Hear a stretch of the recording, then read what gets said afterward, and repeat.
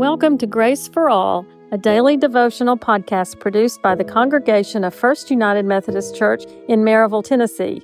Thank you for joining us today. The narrow door. Keep on striving to enter through the narrow door, because many, I tell you, will seek to enter and will not be able to. Luke 13:24.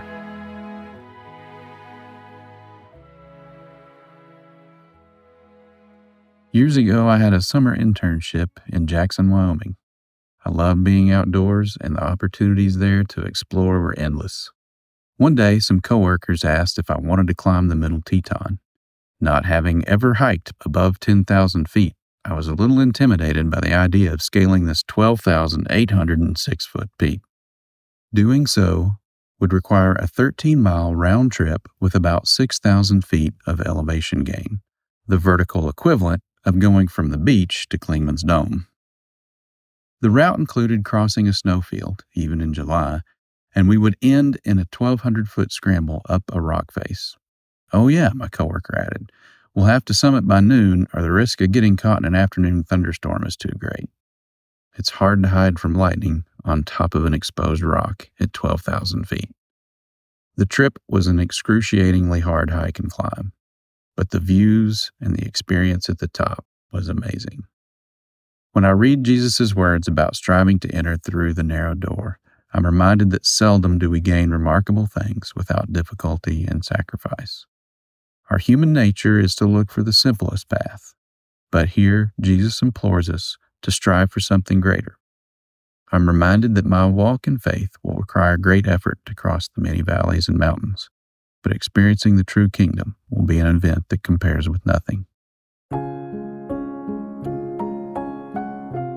Let us pray. God of all, you hold back nothing for the sake of your children. May we too be willing to strive and to sacrifice, holding back nothing in pursuit of you. In Christ's name we pray. Amen.